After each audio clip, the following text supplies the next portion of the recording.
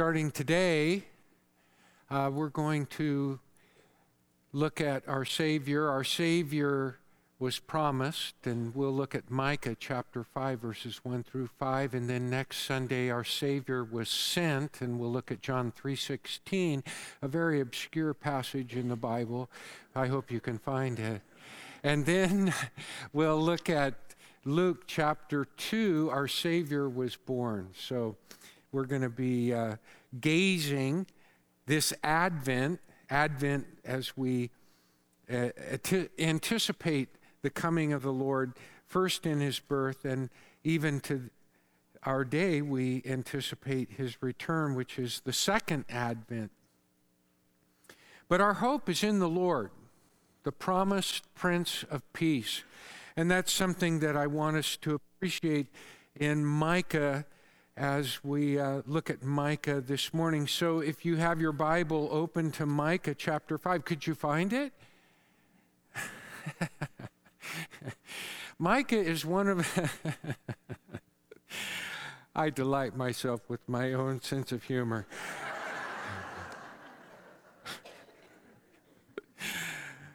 Micah is called, he belongs to one of the 12 minor prophets. They're minor not because they're less important. No, that's far from the case. They're minor because they're shorter. They're briefer than, say, Jeremiah or Isaiah, for example. But they were called the 12. Just the 12, and they were often, like in the Jewish Bible, the First Testament to them. In the Jewish Bible, the 12 or the minor prophets would just be one book, the 12, because of a common and the common circumstances and a common message. So I thought I would just throw that in for free. The first service didn't get that because you mean something special to me. No, but that's important to keep in mind as we consider what Micah is saying to us this morning. And so I'd like to read chapter 5, beginning with verse 1. Now muster your troops, O daughter of troops. Siege is laid against us. With a rod they strike the judge of Israel on the cheek.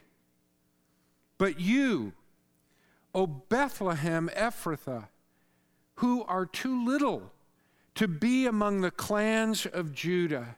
By the way, you would muster troops from clans. So many people would go to war as the tribes were called upon to provide soldiers.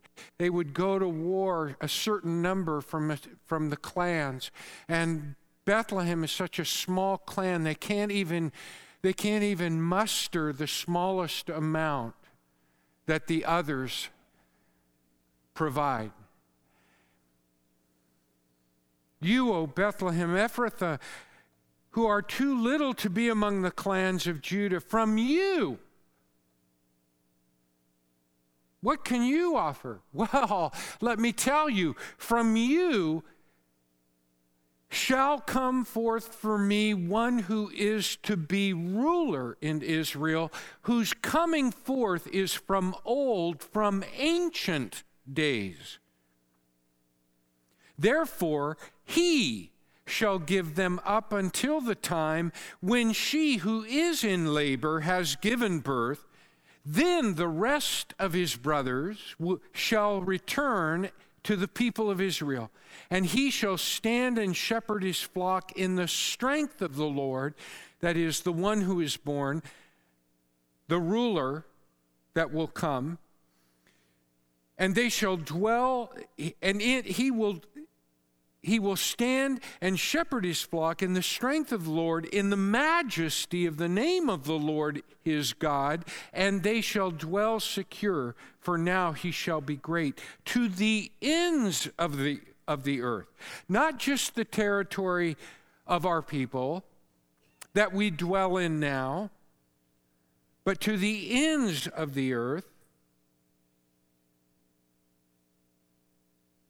And he shall be their peace.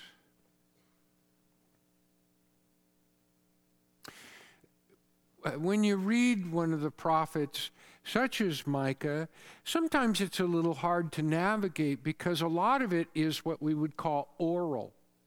For example, if you were writing down things that you heard someone standing on a corner preaching to people, some of it might be dictated by those who come up to the guy on the corner or the gal on the corner preaching and arguing with him. It's set in real life, and sometimes there's just little spurts of things that are said. Sometimes God is being invoked. He is speaking, but you're not always immediately aware, unless you read along for a little bit, that he's the one who's speaking. Sometimes it's the prophet who's speaking for himself, sometimes for the Lord, and sometimes in the words of those who are arguing with him. But the situation is so familiar. I mean, it could be Law and Order. Where's Law? Where do the episodes of Law and Order come? They're ripped from the headlines. You didn't know that. You didn't know that? Yes, they're pulled right out of what's going on. Real life detective stories. True life crime. And what Micah's talking about could be ripped from the headlines of our daily, nightly news stories. Yeah. The rich preying on the weak and the poor, getting rich off the backs of those who cannot fend for themselves, the powerful getting more powerful, the weaker getting weaker. But this is a covenant people. You know, we talk about Jew and Gentile. What really sets them apart is covenant. There are those who are not in covenant with God, and there are those who are in covenant. What is a covenant? It's a relationship. It's a special relationship. It has its own characteristics that help that relationship to thrive. And the people of that relationship, of that covenant, are whoring. They're watching, they're in a restaurant, and half the couple is watching all the cute guys walking in the door. And instead of making conversation with the person that you came to the restaurant with, that you have the relationship with, you're leaning over and talking to all the people in the other tables and making plans with them.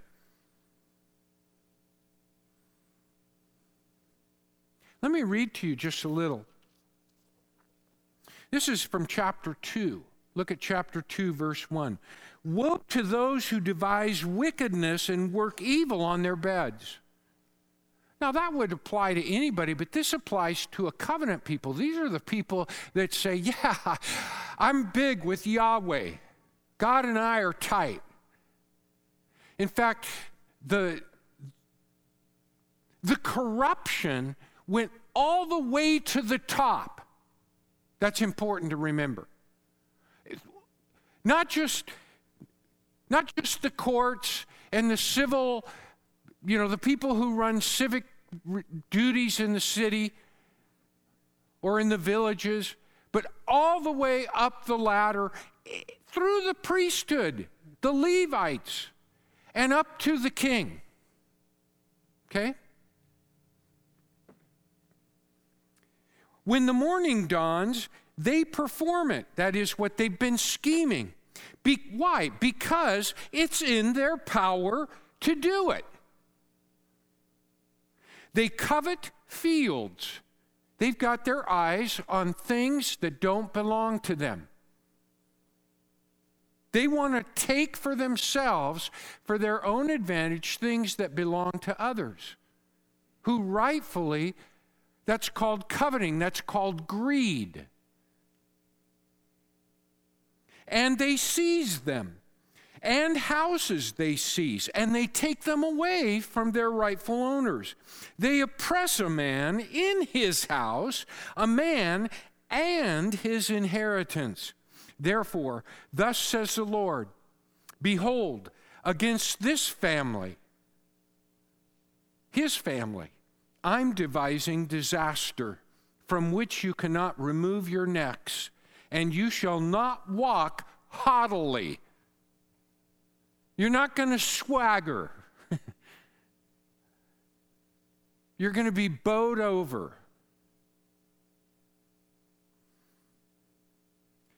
For it will be a time of disaster. If you want, you could read chapter 2 and chapter 3. That really lays it out. And in chapter 3, in fact, after repeating some of the kinds of things, in fact, let me read just chapter 3, verse 1 through 3. I said, hear, listen up, you heads of Jacob. Now, who's Jacob? Well, God chose Abraham, and it was with Abraham that he made his first covenant. Abraham, who he brought out of beliefs in all other kinds of gods and what we would kind of style as just a general paganism. Abraham was not, so to speak, a holy man until God revealed himself to him. And he said to Abraham, in effect, Abraham, look at the world around you, how broken it is. Look at the mess everywhere you look. He says, I'm going to make a covenant with you. And if you keep this covenant with me, see all those stars? Your descendants are going to be as vast as those stars. And out of those stars, I'm going to bring forth an anointed one who will save the whole world. See all that sand? Just pick a grain of sand. Out of your descendants, I'm going to bring forth a Savior. Well, Abraham had descendants, and among his descendants was Jacob, one of the sons of Isaac. Jacob wrestled with God. And it was Jacob who became, so to speak, the head of the 12 children who became the heads of 12 tribes and the people of God. But after he wrestled with God and God made a covenant, the covenant that he made with Abraham, he extended to Jacob. And he said, I'm holding this covenant true with you, man. See, it's not just your grandfather, it's with you. And then he called him Israel because of it. And they became the Israelites. And now Micah is preaching to those Israelites, and he keeps invoking Abraham and Jacob, or Abraham, Jacob, / Israel, because Israel is kind of like their chosen name. It says you're select. And he says to him here, you heads of Jacob and rulers of the house of Israel, is it not for you to know justice? So how is it that you act so unjustly? You who hate the evil. See, the people of God ought to be the most just, the most good, and the most loving. At least that's the trajectory. But now the people have just become so comfortable And in a practical way, it's like when we as Christians act like atheists, we become practical atheists. And so it is. These people of Abraham, people of God, people of Jacob and Israel, they're practical people like they don't even have a covenant with God. They're covenant people who act like they don't have a covenant. They're fakes, and they trample God's justice. And God's saying to them who, verse 3, eat the flesh of my people and flay their skin from off them and break their bones in pieces and chop them up like meat in a pot, like flesh in a cauldron. In other words, they're devouring. The effect of what they're doing is devouring the very life of the people. Boy, can you just see Micah? I'll bet people walked way around him when he was preaching. Do you walk, when you hear the bell, the Salvation Army bell going into the store, you walk around kind of away from that? Just think if Micah was there preaching when you enter the store. People would be walking way around him. And he's describing why. Verse 2 of chapter 5. See, the daughter of Zion in verse 1 is Jerusalem. He's mentioned the daughter of Zion in verse 10 and 13 of chapter 4. But now he calls the daughter of Zion, which was an honorific title. Yeah, I'm the daughter of Zion. You know? And now he calls her the daughter of troops. In other words, she's going to be sieged. Armies from the east, the Assyrians, the land of the Syrians, Assyrians, and Babylonians. The Assyrians are coming, and they're going to lay siege. They're going to hem them in. And they won't be able to leave their city. They'll throw up siege works. There'll be a siege that will cause them to either surrender or starve. And they will be taken into captivity, be taken out of their homeland. They're going to be taken to foreign lands. That's why in the later verse, under the Prince of Peace, he describes how they're going to be reunited.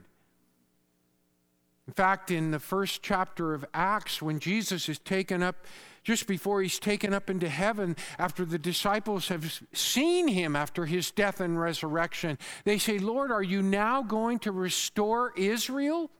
You're going to bring everybody from around the world, everybody who was scattered. Are you going to bring them home and unite them as your family, as your people? All the estranged out there. See, Micah's saying that's going to happen in the Prince of Peace, this ruler who's going to be born after a period of travail, after a period of some painful agony. I'm not speaking from personal experience. I was there when both of my children were born. I've witnessed it. It's not something I want to experience.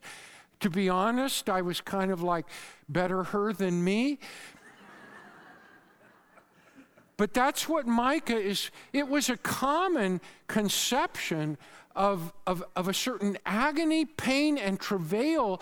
And here he says that period of labor pains is the period that you're going to wait until he comes. And Micah's speaking 700 years before Christ, as it turned out. Micah didn't know that, of course.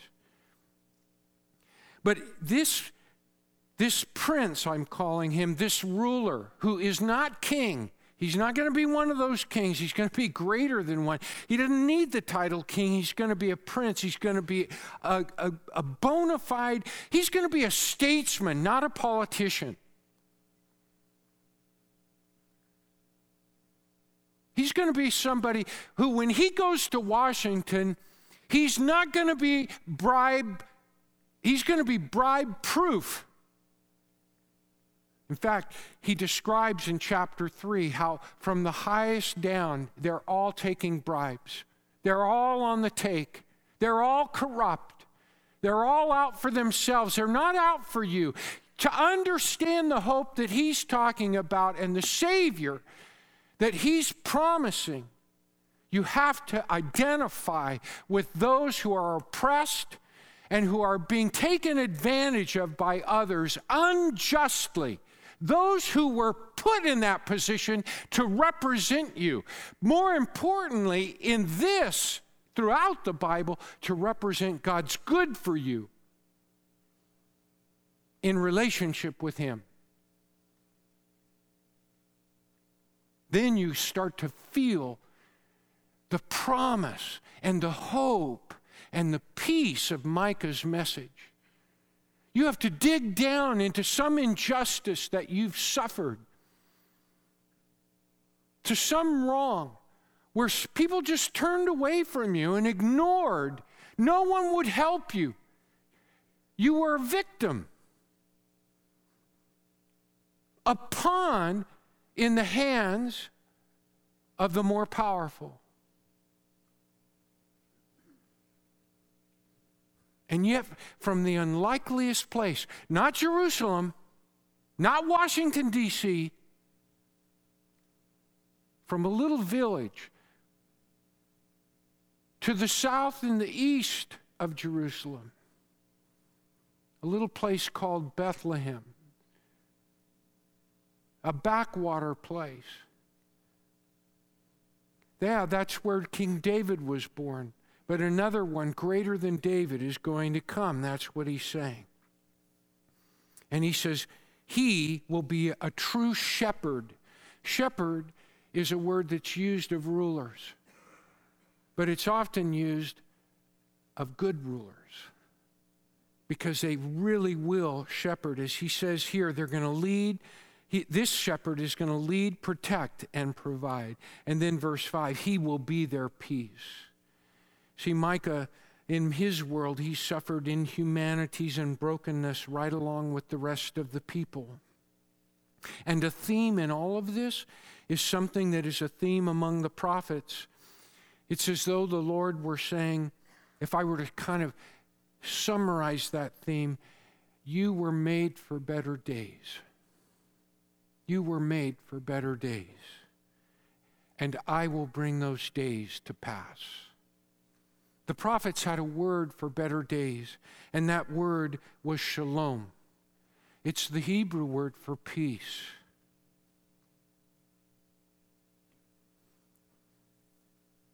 But peace was not the end of war. Peace is much broader and much deeper. Peace is not something that just like serenity washes over your soul or resides in your heart. This peace, although it is an inner peace, a spiritual peace, it's bigger and broader. And it's a peace that isn't something that is just private, but it's public. And it extends to the ends of the earth. It's a peace that mends all brokenness and heals all people. And it affects not just people, but God's entire creation. In fact, in Isaiah chapter 11, verses 6 through 9, Isaiah gives us a picture of this peace, this healing. A wolf will dwell with a lamb. A leopard will lie down with a young goat. An ox and a young lion will graze together.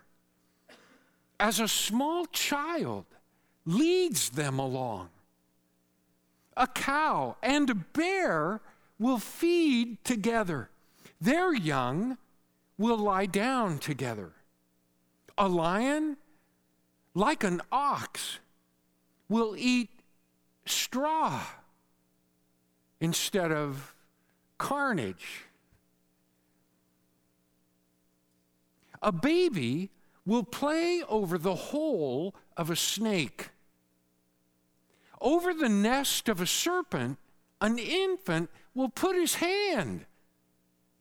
They shall no longer hurt or destroy in all my holy mountain, for the earth shall be full of the knowledge of the Lord, as the waters cover the sea. See, although shalom will encompass the world, for the prophets, the hope of shalom was wrapped up in a person. A person. Someone is coming, they proclaim, who will usher in the shalom of God. God's peace is a person. In Isaiah 9:6, Isaiah, who was a near contemporary of Micah, they preached in the same similar times to the same people. Isaiah said, "For to us a child is born, to us a son is given, and he will be called Wonderful Counselor, Mighty God, Everlasting Father, Prince of Peace." In chapter 11 of Isaiah, it's as though God whispered to Isaiah, even as he whispered to Micah, a little green shoot will come up from the stump of Jesse. So in other words, after the people, as it were, are cut down by this invasion and their homeland, he also described it as just being an overgrown forest. He says, out of this stump, a little green shoot is going to grow, roots of a branch that will bear fruit. Micah speaks of him in chapter 4, verse 3. He shall judge, that is, he'll decide. He'll referee between many peoples and shall decide disputes for strong nations far away. And they shall beat their swords into plowshares and their spears into pruning hooks. Nation shall not lift up sword against nation. Nation shall not learn war anymore. You always wondered where that was? There it is. Micah 4:3.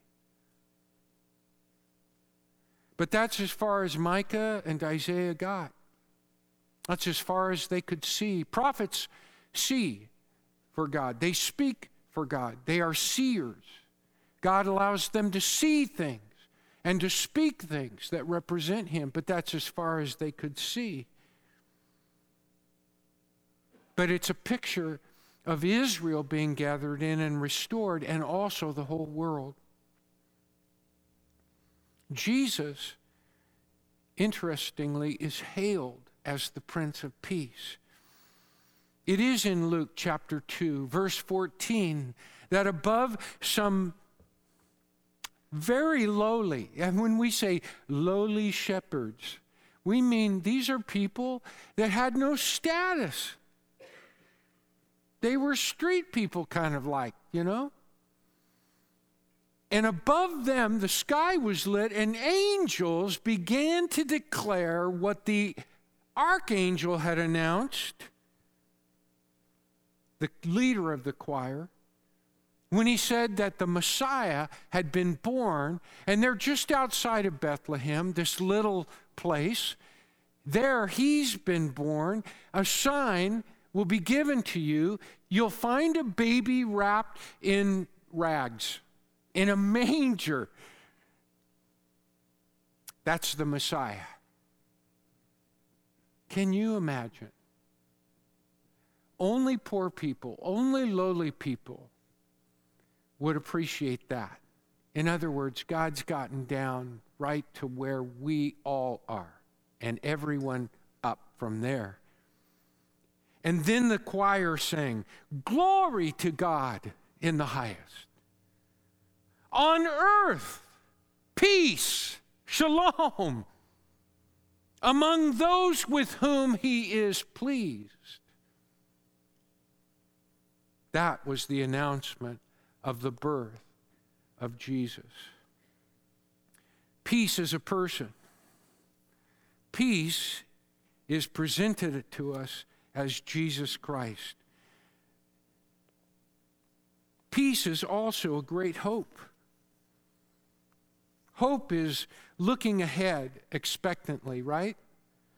A lot of, look, in just everyday hope, hope is a wish. It's an uncertain kind of hope things bounce my way.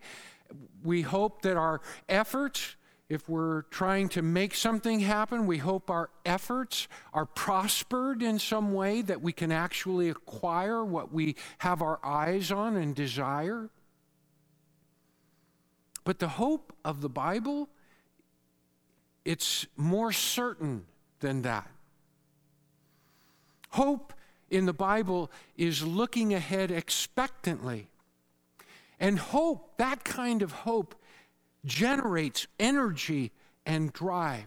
Hope is a feature or department of faith. Faith trusts in God. It takes His word to heart because we believe God is trustworthy and faithful. So we put our trust and our belief in what He says, what He tells us, because He reveals Himself. He tells us what we need to know about Him, about the way we navigate in the present, and the way we think about the future.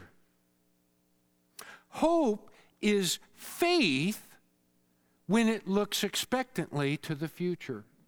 So hope is a division or an extension of faith that is looking toward the future. It's the same kind of activity with respect to the future as faith is with respect to the present. Does that make sense?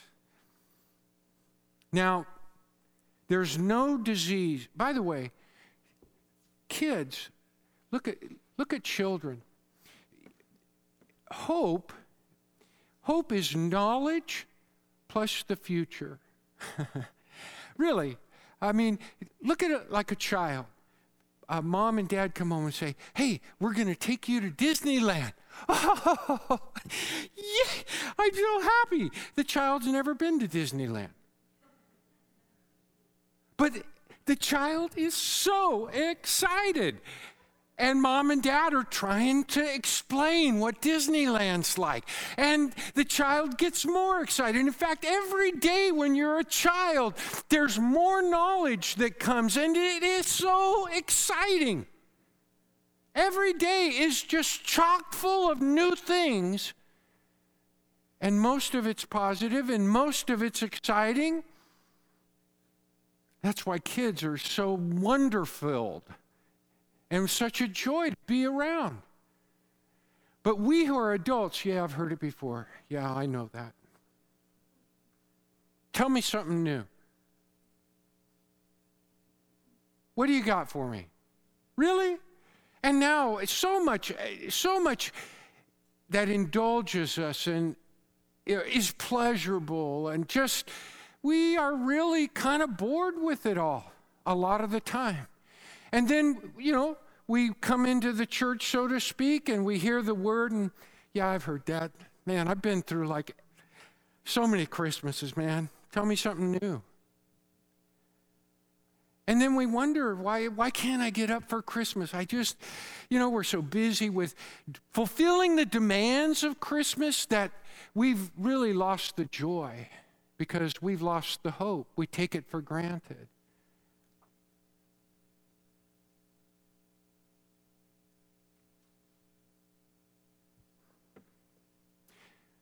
There's no greater disease among us.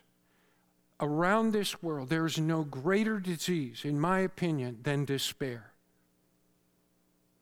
You can have all your health, but if you have despair, you might as well have a death sentence.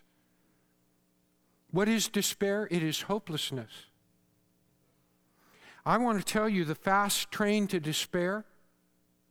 If you want a ticket on the fast train to despair, just indulge yourself in nostalgia. What is nostalgia? Well, it really affects adults the older they get because all the happy times are behind them.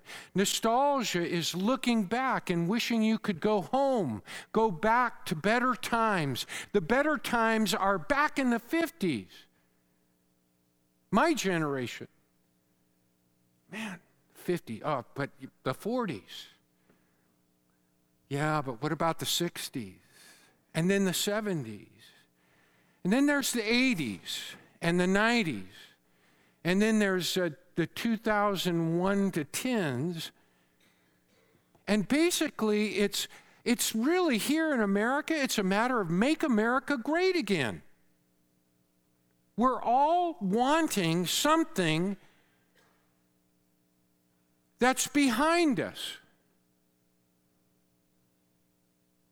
Do you know that nostalgia comes from two Greek words, a Greek compound made up of the first word, nostos, which means return home. To return home. To go home. Nostos.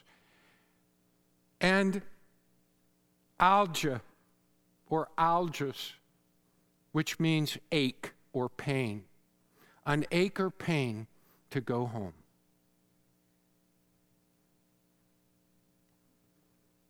We want better days. But if our better days are behind us, listen to me. You're too worldly minded and hearted. Our best days are still ahead of us. In fact, the present can be a part of the good old days when we live them in faith and trust and in hope in the Lord.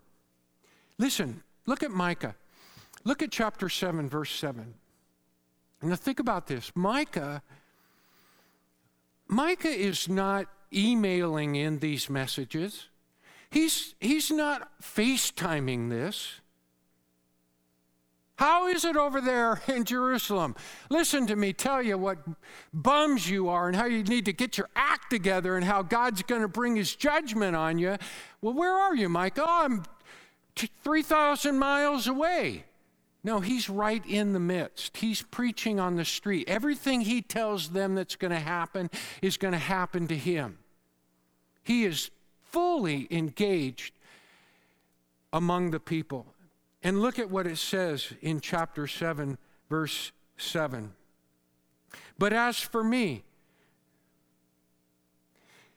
I will look to the Lord. I will wait for the God of my salvation. My God will hear me. And then he says in verse 8, now who's he talking to? Those who don't want to have anything to do with him, those who wish he'd just go away, those who repudiate his message, even with terms of God. And he says, look, rejoice not over me, O my enemy. When I fall, I shall rise. When I sit in darkness, the Lord will be light to me.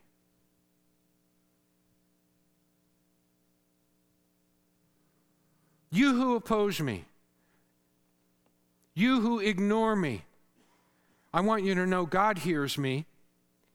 And when I sit in darkness, because you have brought darkness upon me, when I'm down because you've brought me down, God will lift me up. God will bring me out of the darkness because he is my light.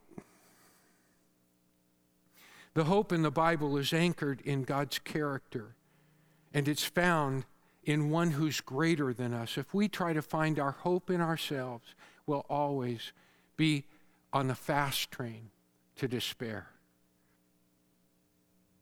How do I explain the character of God to you? I will tell you this.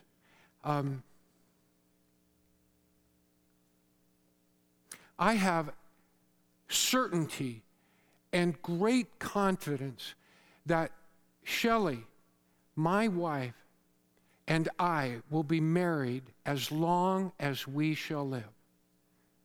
I don't have any kind of logical formula that I can roll out to convince you of this. What convinces me of it is not a logic or a mathematical equation or a philosophy, My confidence comes from knowing Shelley, her character, the person she is, the person I know her to be. And she would say the same thing about me. That, in a microcosm, is the confidence that we develop when we put our faith in God. We have confidence, we have hope, we have even expectation and certainty in God because of his character, because of who he is. And that's what Micah is expressing here, even in the midst of his difficulties. I mean, how do I talk about my relationship with Shelley? I talk very positively about it. I don't go around wringing my hands saying, I hope we don't get divorced. I sure hope we don't get divorced. Do you think she'll divorce me? I hope we don't. No, it's confident because I know her character. You can read about the hope we have in Hebrews chapter 6, verses 9 to 20, where the writer of Hebrews says that Jesus Christ is the fulfillment of the promise of God to Abraham. That's what he says in that passage. He says, God's promise and covenant with Abraham is fulfilled in Jesus, and he says Jesus is our hope. And then he describes it this way in verse 19. He says, this hope is a sure and steadfast anchor of the soul, our hope that enters into the Holy of Holies of God's presence. That's the way he pictures it. In other words, when people could not go into the Holy of Holies because that was the very presence of God, Jesus is going to enter as our representative. We're going to all be on his heels. It would be like walking up to a club and the bouncers are saying, you can't go, you can't go, you can't enter. And then the person who has the pass takes us all and he says, they're all with me. That's Jesus taking us into the presence of God. That's our hope. Our hope is in the Lord, the promised Prince of Peace. That's our promise. The promise, the hope, the peace. Here's what I want you to understand as I close. It cannot be unimagined. As a person and as a pastor, as I age, as many loved ones, acquaintances, friends die, death mounts in my mind and my heart. The very first funeral I ever officiated, I didn't have a lot of experience. I had never even crafted a message for someone. I was about 22, and my friend Doug, who had come to Christ, but his entire family, they had, his aunt put a gun in her mouth, and she didn't even know the Lord. And Doug said, would you do the funeral? Because my family, they have no church. They have no church family. They have no pastor. They don't know where to turn. And so I did that. I was a pastor in training at 22. And I put together a message. We didn't even have a church to meet in. And we were at the cemetery, at the graveside, and I shared a message. That was the very first message I ever gave. The very last message I ever gave was yesterday. And it was wonderful because we were in the Lord's house. There was a church and there was a pastor and the family, whereas Doug's aunt put a gun in her mouth, this friend died on a tractor doing what he loves most. His family shed tears, but they were all around him with the larger church family around. And although there were tears that rolled down people's cheeks and eyes were red, there was this amazing peace, this amazing hope, this amazing sense of promise that was undergirding us. That's what I want to help you look at today that we have in Christ.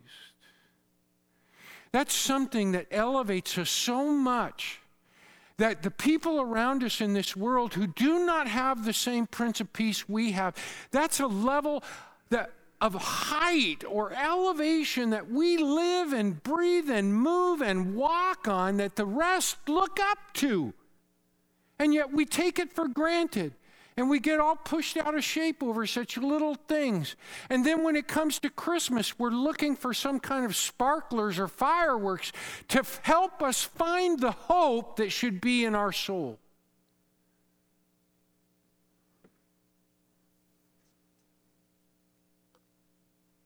In Psalm 42:5, the psalmist David said to himself, and this is a sermon I want you to take and preach to yourself this week. He says, "Why are you so sad,